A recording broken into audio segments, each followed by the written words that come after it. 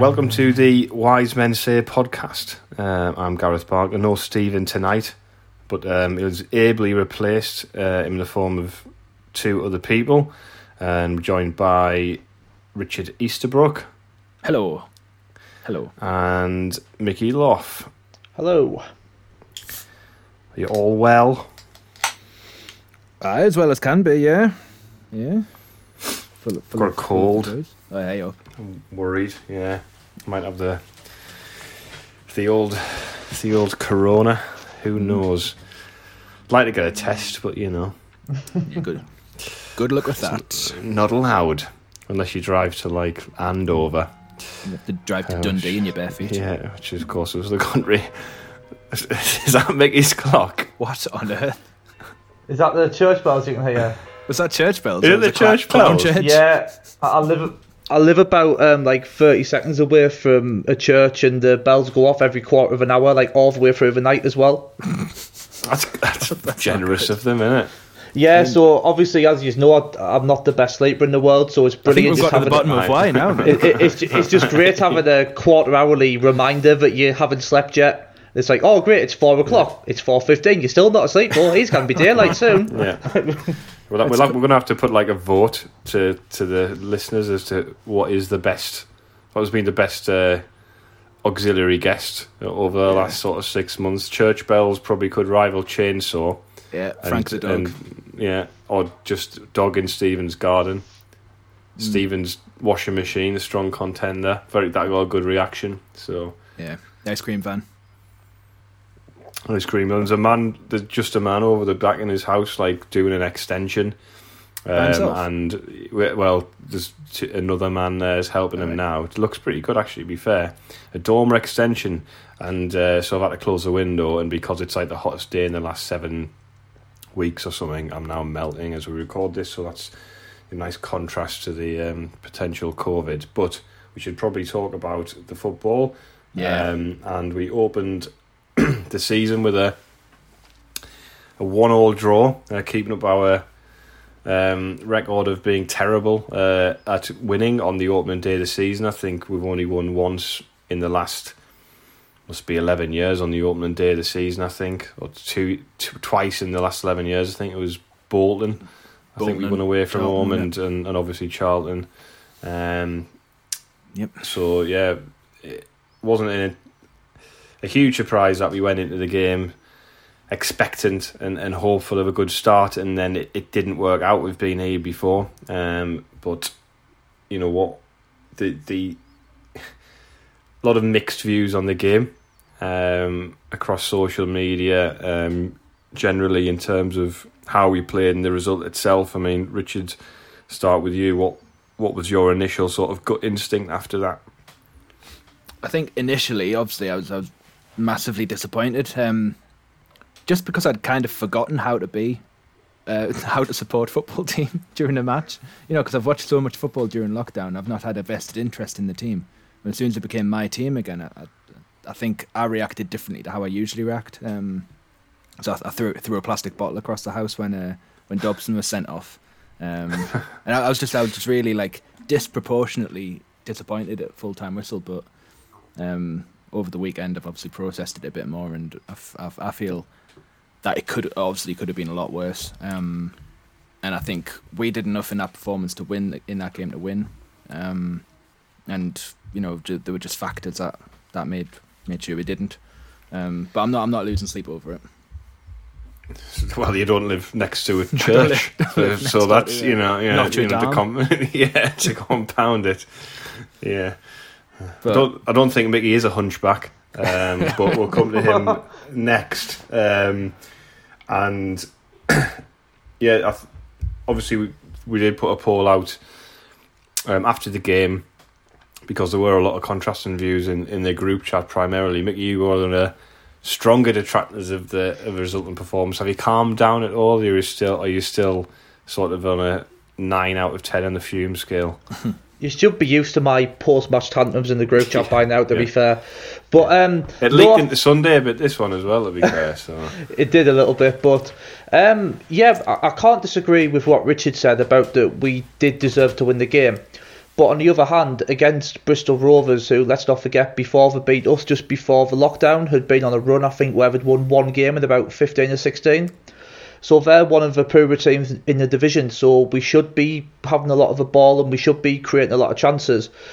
So I think my disappointment is that it was very much typical of Parkinson last season, whereby if we don't steamroller a team and 2 or 3-0 up by half time, it can often be very problematic to break teams down. So I think that was my biggest bugbear, that nothing really had changed since last season, despite the new arrivals. And I just think it was a little bit stale, and we didn't do enough really from the bench or on the pitch to try and change things to get the win. I think that was my biggest annoyance. I mean, we'll come back to the point of the changes shortly. I take your point on the inability to break teams down to an extent, but we have shown in games, during that decent run last season where we've had to stick in games and we've managed to come out on top. Bristol Rovers was one of them. Yeah.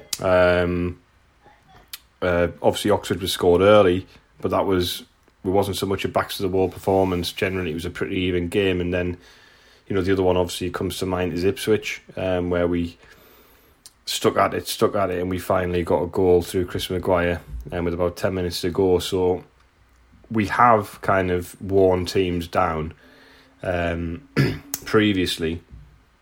I'll take your point about, you can argue about were the chances we created in this game on Saturday that good. Some people will say, well, the goal was a shot from distance. Obviously Power's effort against the post was from distance. But, the stats, we had 72% possession, we had 25 shots. But again, we didn't win. We didn't win the game. And that's going to be the irritant for many people who are on the Parkinson out side. And that's it. It sounds like some might say, well, that sounds ridiculous after one game. But, I mean, Mickey, you can talk about this. It's not after one game, is it, why people are having this opinion? It's not, like I say, it's a little bit of a hangover from last season, not only the start that we had under him, but also the kind of 4 games before lockdown where we performed pretty poorly. Look, I mean, as much as I'm not Phil Parkinson's biggest fan, I make that quite clear, I don't want him to be sacked. I think we were talking before we came on, Gareth, if it was a decision made in the near future where he was dismissed, I wouldn't lose sleep over it, but I'm not actively calling for his head at this stage. But I do think you might if he was employed at the church and to ring the bells. I just think the next few games are crucial though, and I think why I was maybe a little bit more frustrated than maybe I should have been on Saturday was because for me that was the most favourable of our first 5 fixtures, and for me it was imperative to win that game, get a good start, get some momentum building. And although we struggled at the weekend, our next 2 games, I believe, are Oxford and Peterborough, who a lot of people have tipped to be up there near the top of the league. So if we do follow this up with a couple of disappointing results, the Rock and setting very quickly, and straight away we're going into a new season on the back foot, and people are questioning the manager, people are obviously questioning things at board level still. So it's just not really good at this stage of the season to already be kind of talking about, oh well, if we don't win our next 2 or 3 games, the manager's under enormous pressure. I think I'm on the other side of things in terms of pressure on Parkinson. I think this summer has been such an unusual set of circumstances that it's really difficult to kind of say, right, if we were in form at the end of last season, which we weren't, we need to continue that going into whenever the new season starts. I think it's really difficult to kind of compare one thing to another. And that said, Parkinson's had this summer to build a new team or to add to it. It's still very early days in that respect. They haven't played that much competitive football. They haven't played that much uncompetitive football.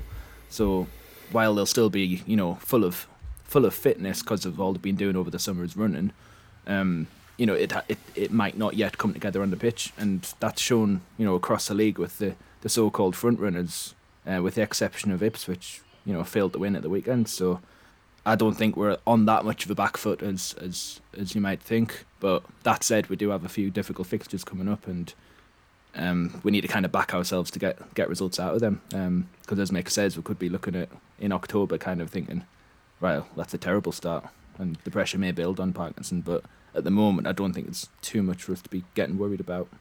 I think with the problem Parkinson has got, and the problem that maybe people haven't formed an opinion on Parkinson is probably because last season didn't finish.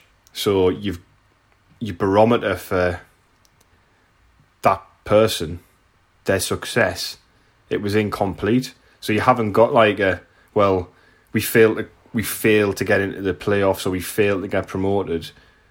The season was ended, and yes, we didn't get in, but people say, you can easily argue, well, we're 3 points off second with 8 games to go. We could have easily got into the playoffs in that time, and people, if the season had completed as normal, people might have had a very different opinion of Phil Parkinson's season. Or if it had completed, people would say, look, he's been brought in to do a better job than Jack Ross, and ultimately he's done a worse job than Jack Ross. But because he hasn't had that opportunity to finish his work, it's almost like people are kind of in limbo and having a rational view on him, and it's got a really odd situation. And now we're kind of in a, I was saying in the group chat, I believe, my view is always like start the season, let's see after 10 games where we are.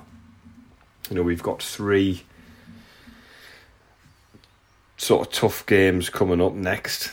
2 teams, ironically, that I was saying the tough games, lost to Accrington and Lincoln City the weekend. Now, dread to think what the state of the social media would have been like if we'd gone away to Accrington and lost 2-0, or absolutely, yeah, gone to Lincoln and lost 2-0.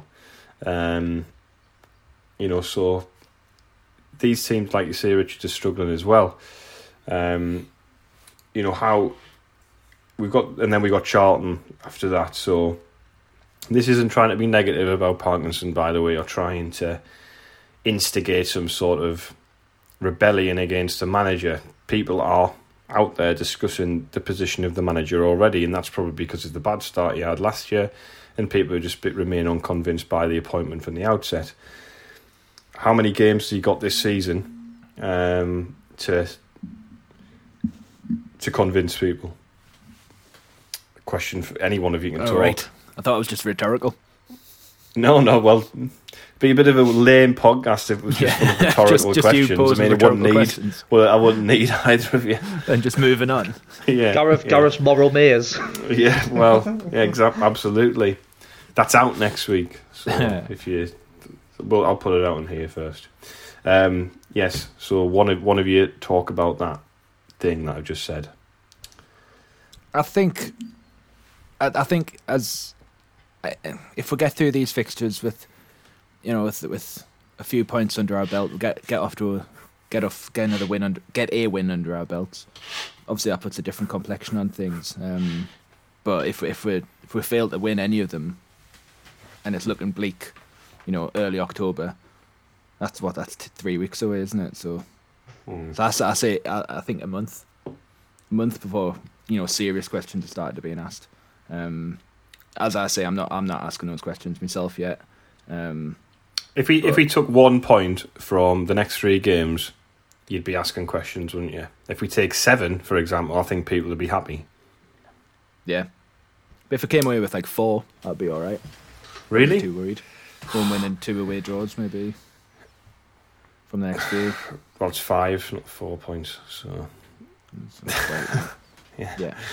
So, all right, Steve Agnew's still confused about the concept of 2 points for a win there, Richard. So, bit of a hangover from the Premier Passions part there. So, like my view is really we need to really convince people that will mean business this season. With the 3 opponents we got coming up, my personal belief is we need to take 7 points from the next 3 games. I don't know what you think, Mickey. No, I agree, and I think kind of the next 5 games is probably quite a fair sample size because our target is promotion. And like I made a point on Twitter on Saturday, I remember under Jack Ross, myself included, sometimes we'd come on podcasts and we'd win games and we'd be discussing saying, are these performances enough? And when we're drawing quite a lot of games, you're saying, oh, well, is this enough? We need to be winning games. And we need to keep on setting that standard. We can't just say that because Partnerson had a really poor start that we now accept anything else as an improvement. I think we still need to think to ourselves, promotion is our ultimate ambition. And in order to do that, like you said, we do need to be picking up like 6-7 points out of our next few games. On the flip side, I think if we do get 6 points or more out of our next few games, Partnerson arguably even builds up a little bit of cash in the bank, because they are tough games against teams who are going to be our challengers this season. So hopefully we'll be able to get a result at Oxford and then kind of like build a stronger foundation for our season from there. There he is, the hunchback of Ryep. He's back again. The bells, oh, Mickey love.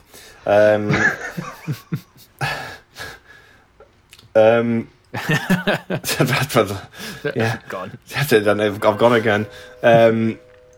So it's ludicrous, Mickey. I mean, it's great. I mean, I'm a big fan of it. How long did you? That's a lot of chimes for 15 minutes.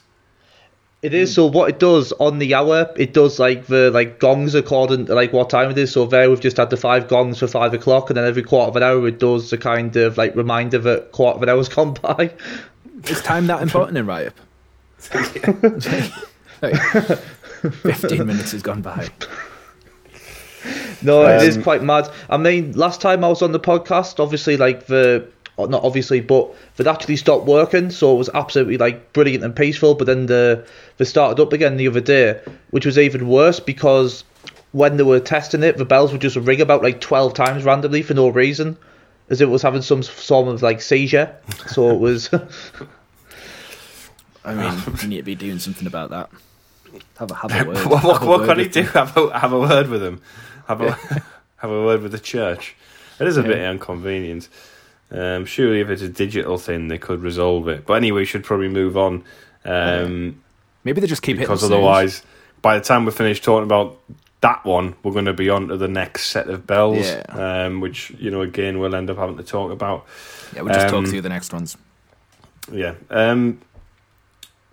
So on the game itself, actually, I'll tell you what we're going to do. We'll have a little break, and then we'll come back and get back into the game, because we've kind of haven't even begun to discuss any of the individual elements of the game. So when we come back, we'll get stuck in, and I'm sure Mickey has got some interesting opinions on his friend Lee Burge. Hi, this is Kieran Grady, and you're listening to the Wise Men Say podcast. So see, all of the I know the influencers might claim influence on this, because the fact that they do the From the Terraces podcast, of course I'm referring to the idiots Rory and Matthew. They like to refer to themselves as the influencers. We call them the idiots for obvious reasons. The fact that they refer to themselves as influencers is within that sort of bracket. But Max Powers being wearing the From the Terraces, now Sky Sports Tom White, he's on the television with his From the Terraces long sleeve polo, which are, again, as I always say, high quality items. I have 2 of the long sleeve polos, which I'm a big fan of. I know, Mickey, you've got a wardrobe full of From the Terraces gear, so you could fully endorse them, and we all fully endorse From the Terraces. So if you head over to fromtheterraces.co.uk and use the checkout code WMS10, you'll get 10% off your basket.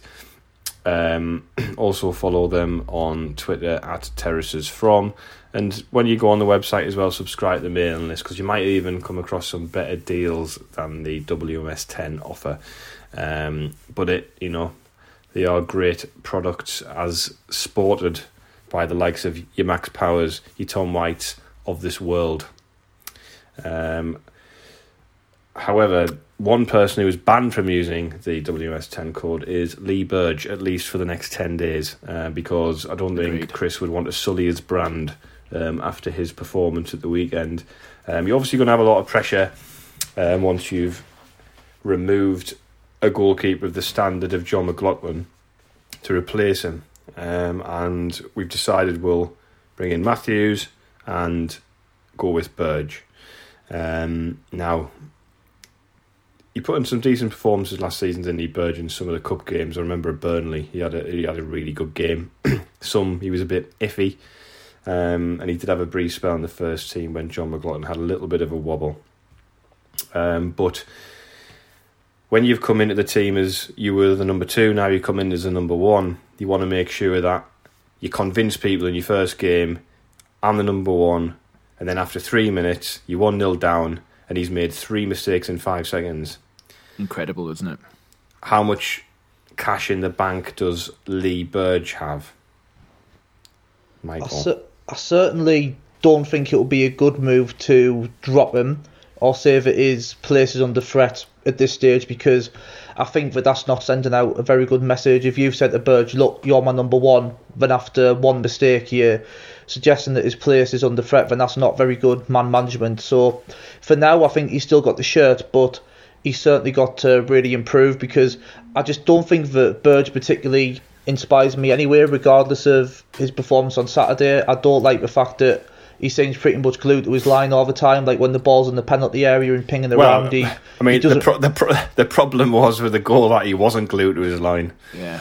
He came off the line like a madman. But this is it though, with him, there seems to be very little kind of balance. He either comes like charging off his line to try and get a ball which he realistically has no chance of getting, or he like remains on his line, which is really not very good. Whereas McLaughlin, I'm not saying he was absolutely flawless, but one thing about McLaughlin, he was quite a calming influence, and I just think Burge, every time the ball's near our penalty area, I do get a little bit anxious, and I do think the goalkeeper is certainly one area that we've massively downgraded him, because I think that Lee Burge was an absolutely fine number 2 goalkeeper, but we had John McLaughlin, who's one of the best in the division, who's now breaking clean sheet records with Rangers.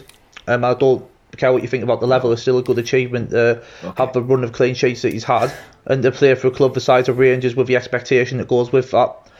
And Benny Matthews, he's come in with his confidence pretty much on the bottom after he's been at Bolton, getting battered every week for the past season or so. So, as I say, I'm not Burge's biggest fan by any stretch of the imagination, but I do think Parkinson's got to show a little bit of faith with him if he is to see him as our number 1 going forward. But I would go as far as to say that our lack of a quality goalkeeper could even cost us promotion this season. I think it's that big of a deal.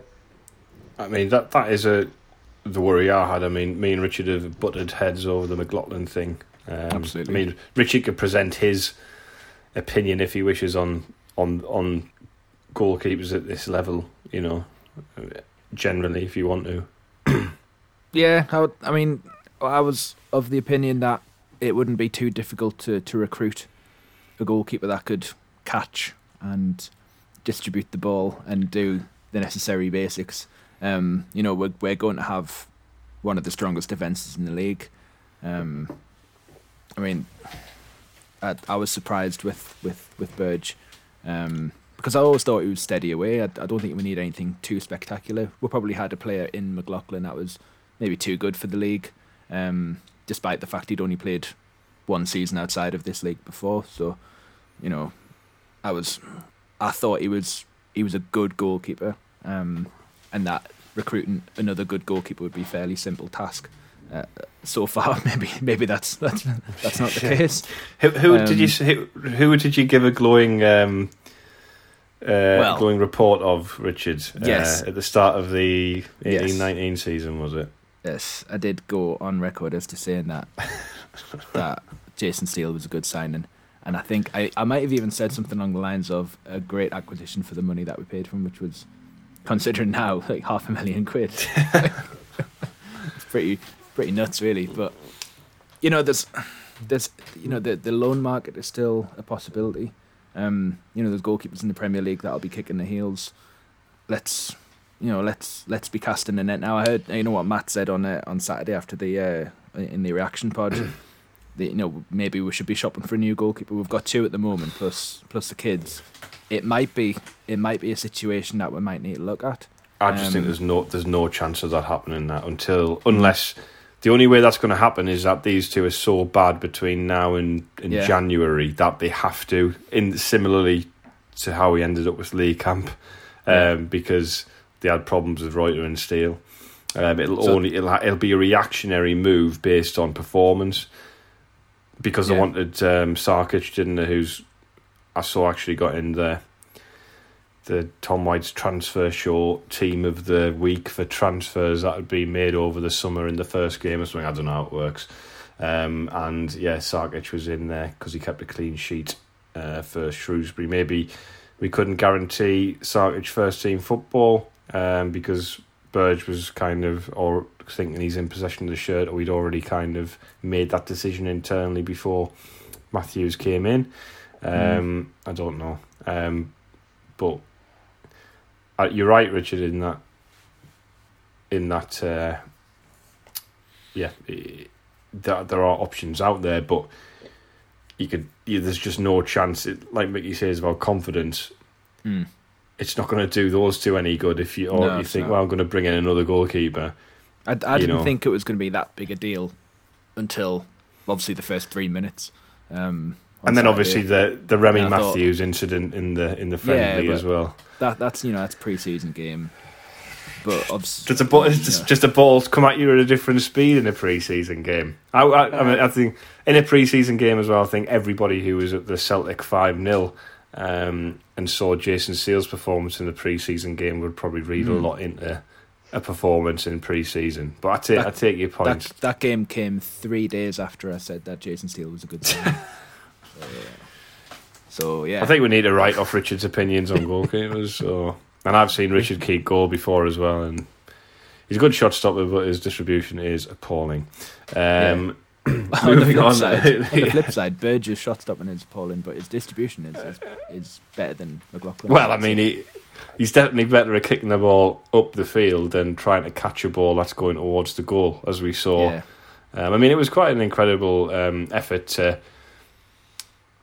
just find himself in no man's land, and then a really pathetic save from the strike on goal, dropping it at the feet of somebody who he then decides to rugby tackle. So, I mean, it was almost Ron Burgundy, you ate a whole wheel of cheese, I'm not mad. It's impressed. I'm impressed. Sort of ballpark, really. Yeah. I'll come on to more to do with the individual players shortly.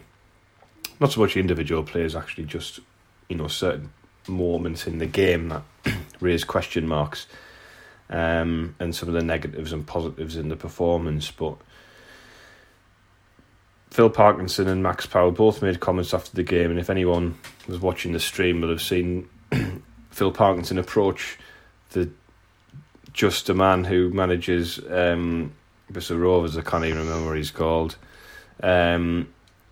pointing at him and wagging his finger before he even bumped fists. So at least he didn't do the Mark Hughes no handshake, but he was not happy at all. Obviously came out and sort of had a go at them straight away in the post-match. Max Powers kind of said the same this week, and there's been a lot of kind of talk about whether or not this is an excuse. Now, there's two parts of this, I think, where they were shocking Bristol Rovers. They did sort of essentially cheating at the weekend, but this isn't new. This isn't a new problem, and I think there's two parts of this. It's where, firstly, it's not a new problem, and it's something people say, well, you've just got to cope with it, you've got to deal with it. And I agree, but at the same time, it's down to the referee as well to do things in the game to stop it from escalating. And Max Powell made some very good points, I think, about how they booked the goalkeeper in the 98th minute for time wasting. Yeah. Now, who then continued time waste?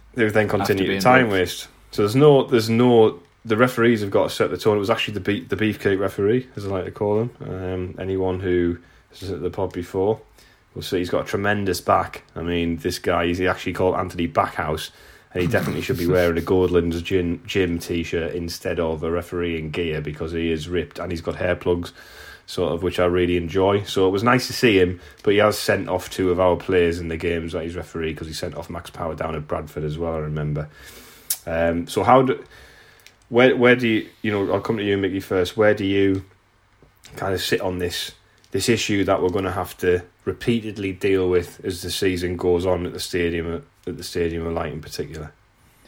I think I'm actually quite pleased to see Parkinson call it out for what it is, and I think that it's not unhealthy to see his reaction towards Bristol Rovers bench, because one thing Parkinson gets criticised for is a lack of kind of charisma and outward emotion, etc. But that clearly showed that he does care, and it does mean a lot to him when our team gets frustrated by the antics. But yeah, we do need to just learn to kind of deal with it better and cope with it, because last season it happened so many times, and it can't become a self-fulfilling prophecy whereby we see a team do a bit of time wasting early on and we think, oh, we're going to do it all game, how are we ever going to break them down? We've got to go right sod them. If that's like what they've got, if they've got a result of that, we've got to show that we're a quality football team at this level, and we've got the players to break this team down, and we need to go out there and prove that. And like you say, Gareth, we did that on occasion last season, like Bristol Rovers at home where we won 3-0, and when we beat Tranmere and teams like that. So I do think that it's a valid criticism, but we do just need to put it to one side and say, look, we can't use this as an excuse every week. We've got to go out there and break these teams down, because if we'd won the game with a couple of late goals, we wouldn't be talking about the time wasting. We did get 8 minutes added on as well, so yeah. But they could have stopped. It's disrupting the flow of the game. That the fella who rolled off the pitch and then rolled back on again about 5 times. Yeah, Leahy. Stuff like that, and it's embarrassing, really, and I think it's really poor. That was I think the 2 and a bit years in the division, I would say that was the worst I've seen, and slightly outstripped Wickham in the first season we had, where we drew 1-1 at their place, where it was just a joke. I think they probably thought they could get away with a bit more with there not being any fans in.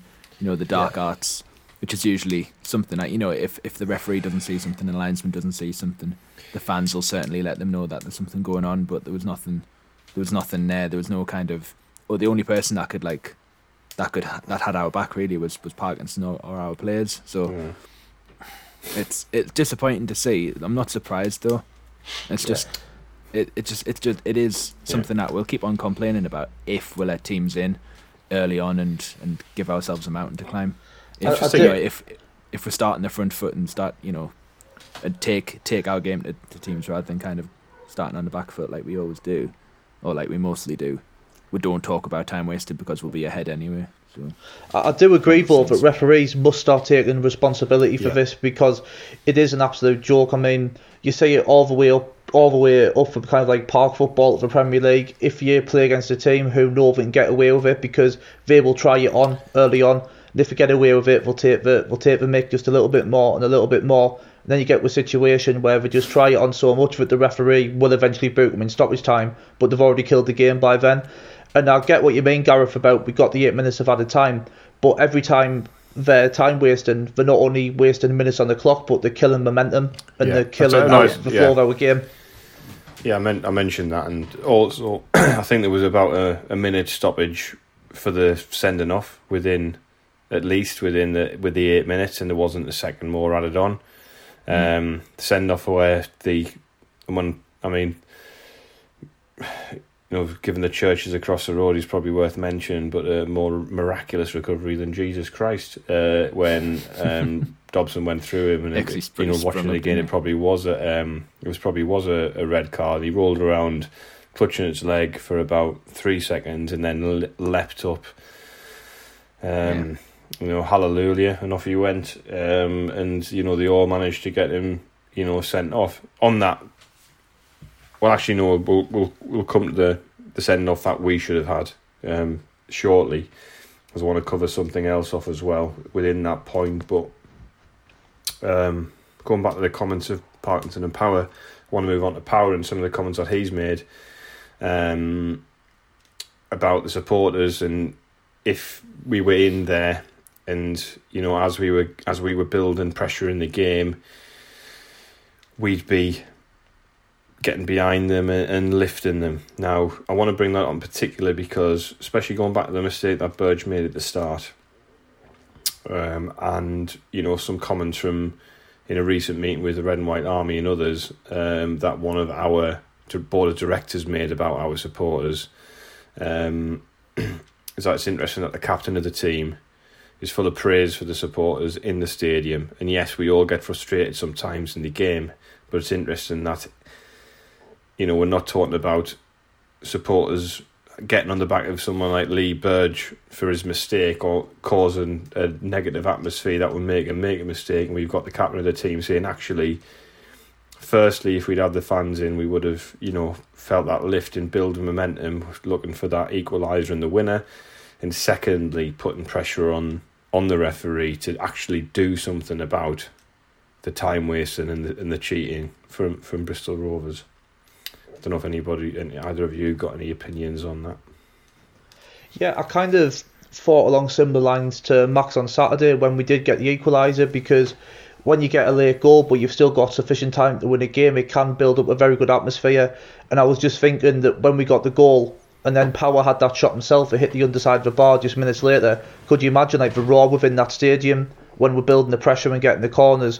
And then when the board went up with 8 minutes at a time, there would have been another kind of surge of atmosphere and noise, and that might have just got us over the line. You never know. And I do think that maybe we're going to be hit more than most by the lack of fans, because I understand that we can be a little bit demanding to play in front of at times, but I think much more importantly that with very little to get behind it, we will get behind it. Every corner gets really cheered, every 50-50 tackle, there's a big roar goes up, and I do think it's great for building momentum, and I think our support's one of the biggest assets we've got. So yeah. I do think it's going to be difficult maybe in games like that when teams come to just kind of spoil and frustrate us. There was a moment in the first half when Maguire broke clear, got a good first touch and broke clear on the left and put a ball across face of goal for Grigg, but it was just behind him. And I think that would have been a real moment, attacking the north stand. The crowd would have been on it then. Yeah. It just missed Grigg, but I think there would have been a little bit of good feeling from it. That's the moment for me that kind of made it just start to feel too surreal. And that it would be a factor. I didn't think it would be that much of a factor because when players are on the pitch, they're supposedly in the zone, but having the kind of support behind you, it does push them on. Well, you've got extrinsic motivators, haven't you? That's as the terminology goes, and obviously we are one of them. And it's down to the individual as well how they use that, and whether it be criticism or positive stuff. And made this point. The question was brought up ironically by the person who was critical from the board at one of our live pods, and I made the point, look, we can talk about supporters getting players and sort of making it difficult for them, but at the same time, you don't have to do an awful lot at Sunderland for people to get behind you.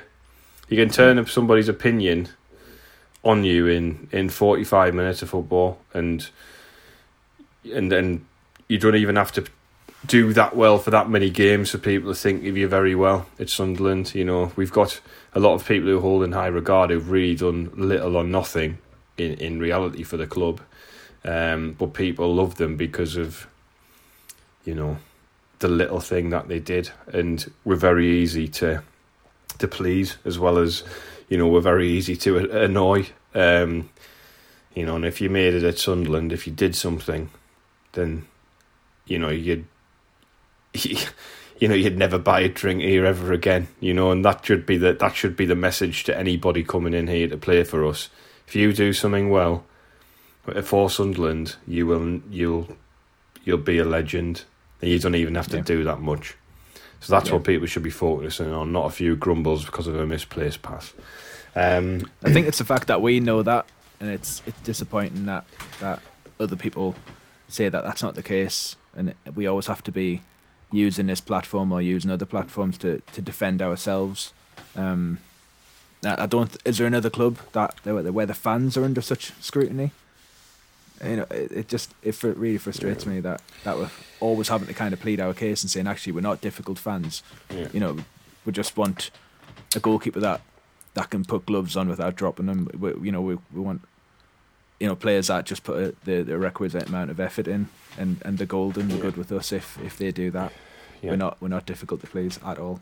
I've said this before, but is there a fan base in the country where back-to-back relegations after 10 years of getting beat every week in the Premier League would be well received and everyone would like give away free hugs with every miss? Like, it just doesn't happen. And how many of them would get an average attendance of 30,000 in the third division? None. None. One opening day win in the last 10 years. 30,000 people there. Coming on to Great sort day of that as well, though. Sorry. yeah, it was, yeah. Coming on to sort of individual performances as well. We did a man in the match poll. I think it was Craig who put it out there, and he put some. I can't even remember who was in it, but it was the response was really interesting in that nobody basically had one, and there were kind of criticisms of the selections and things like that, and it probably just goes to show that nobody really stood out individually in the game. But I think before the game, the talk was certainly around about two individuals who started in the game, and that was George Dobson and Tom Flanagan. My view was on Dobson was that I'm not a massive fan of him, but he did play well during that good run we had after Christmas for quite a long period. And Scowen hadn't really done anything, and he had a really bad game in his only start for Sunderland.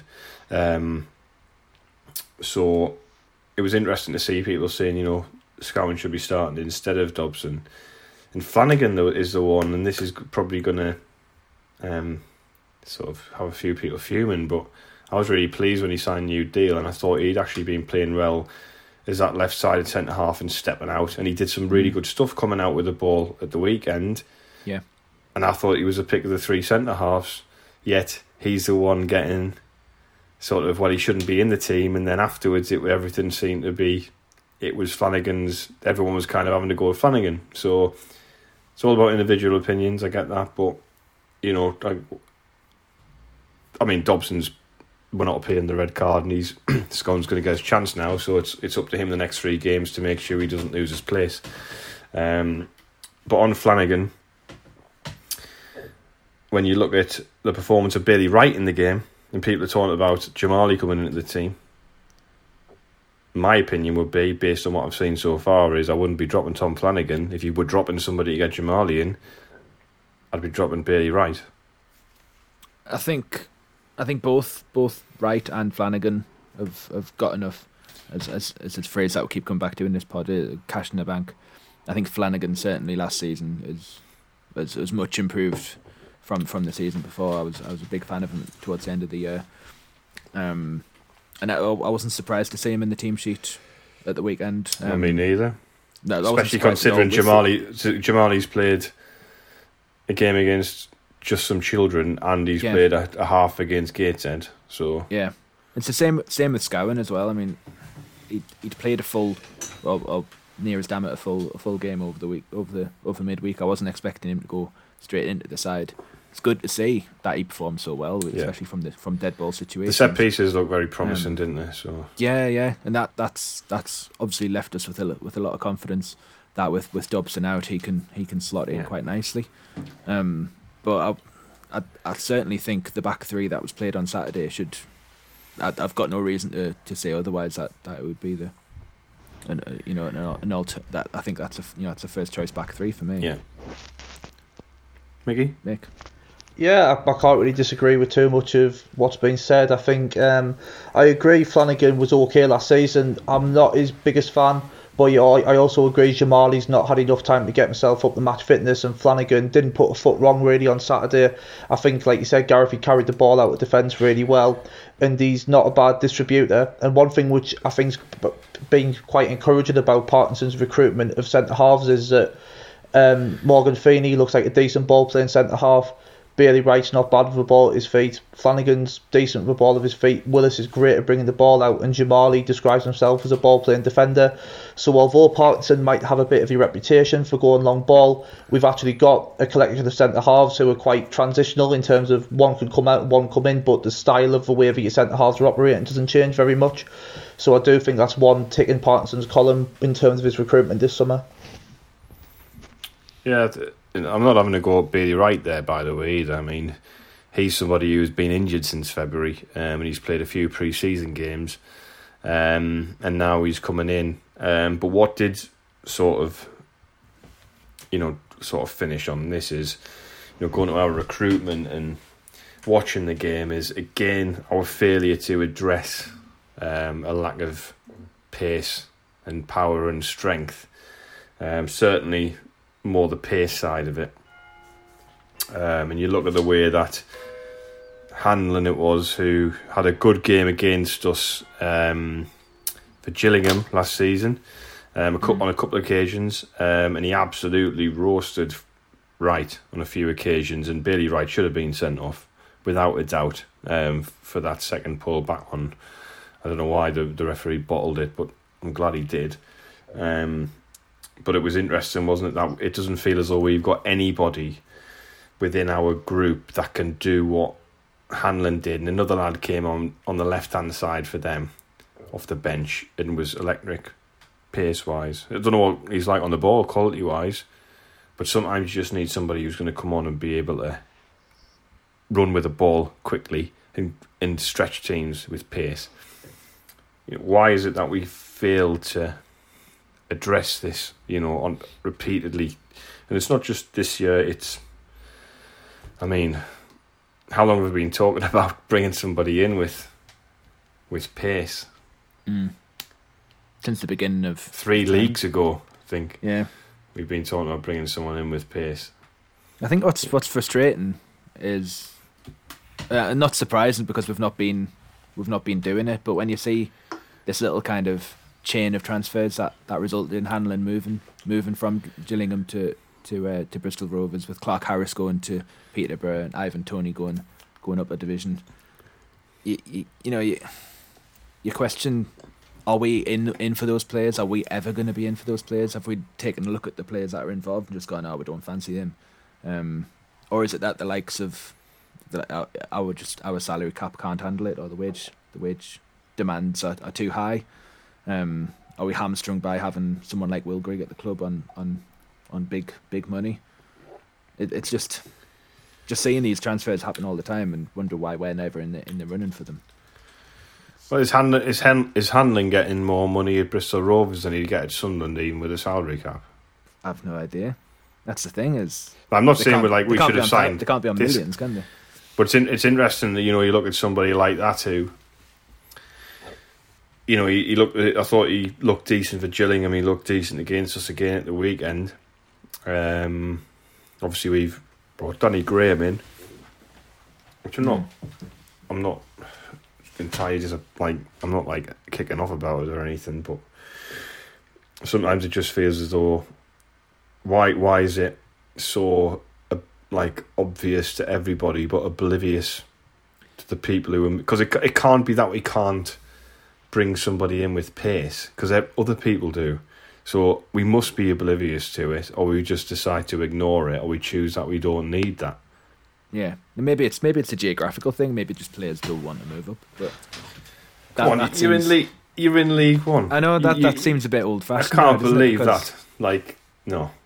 Yeah. Sorry, if Sunderland want to sign you in that league, and you're signing somebody from Gillingham, you go to Sunderland. Yeah, I maintain that, and this is probably being proved to be wrong now, but we should be the biggest draw in this league. There'll be players at this club now who won't play at a higher level and probably won't get a club as big as us, and just by virtue of us being in the third tier that they're playing here. So people should be licking their lips at the prospect of coming to us, even to have a look round. They're like, yeah, get me involved with that, but. Well, obviously there must be something putting them off, and whether it's the fact that we're not showing any interest in them in the first place, which obviously puts the brakes on any kind of deal. But yeah, you do question why it's obvious that we are a big draw, but obviously there must be something. Our bad recruitment's followed us around, really, I think. And I don't want to say that in that we haven't made some decent signings, but it feels as though that the wrong ones or the average ones certainly outweigh the really good ones, to the point where the good ones seem like an accident rather than an achievement. Yeah. But obviously we've got no game in the week because we're not in the League Cup anymore, and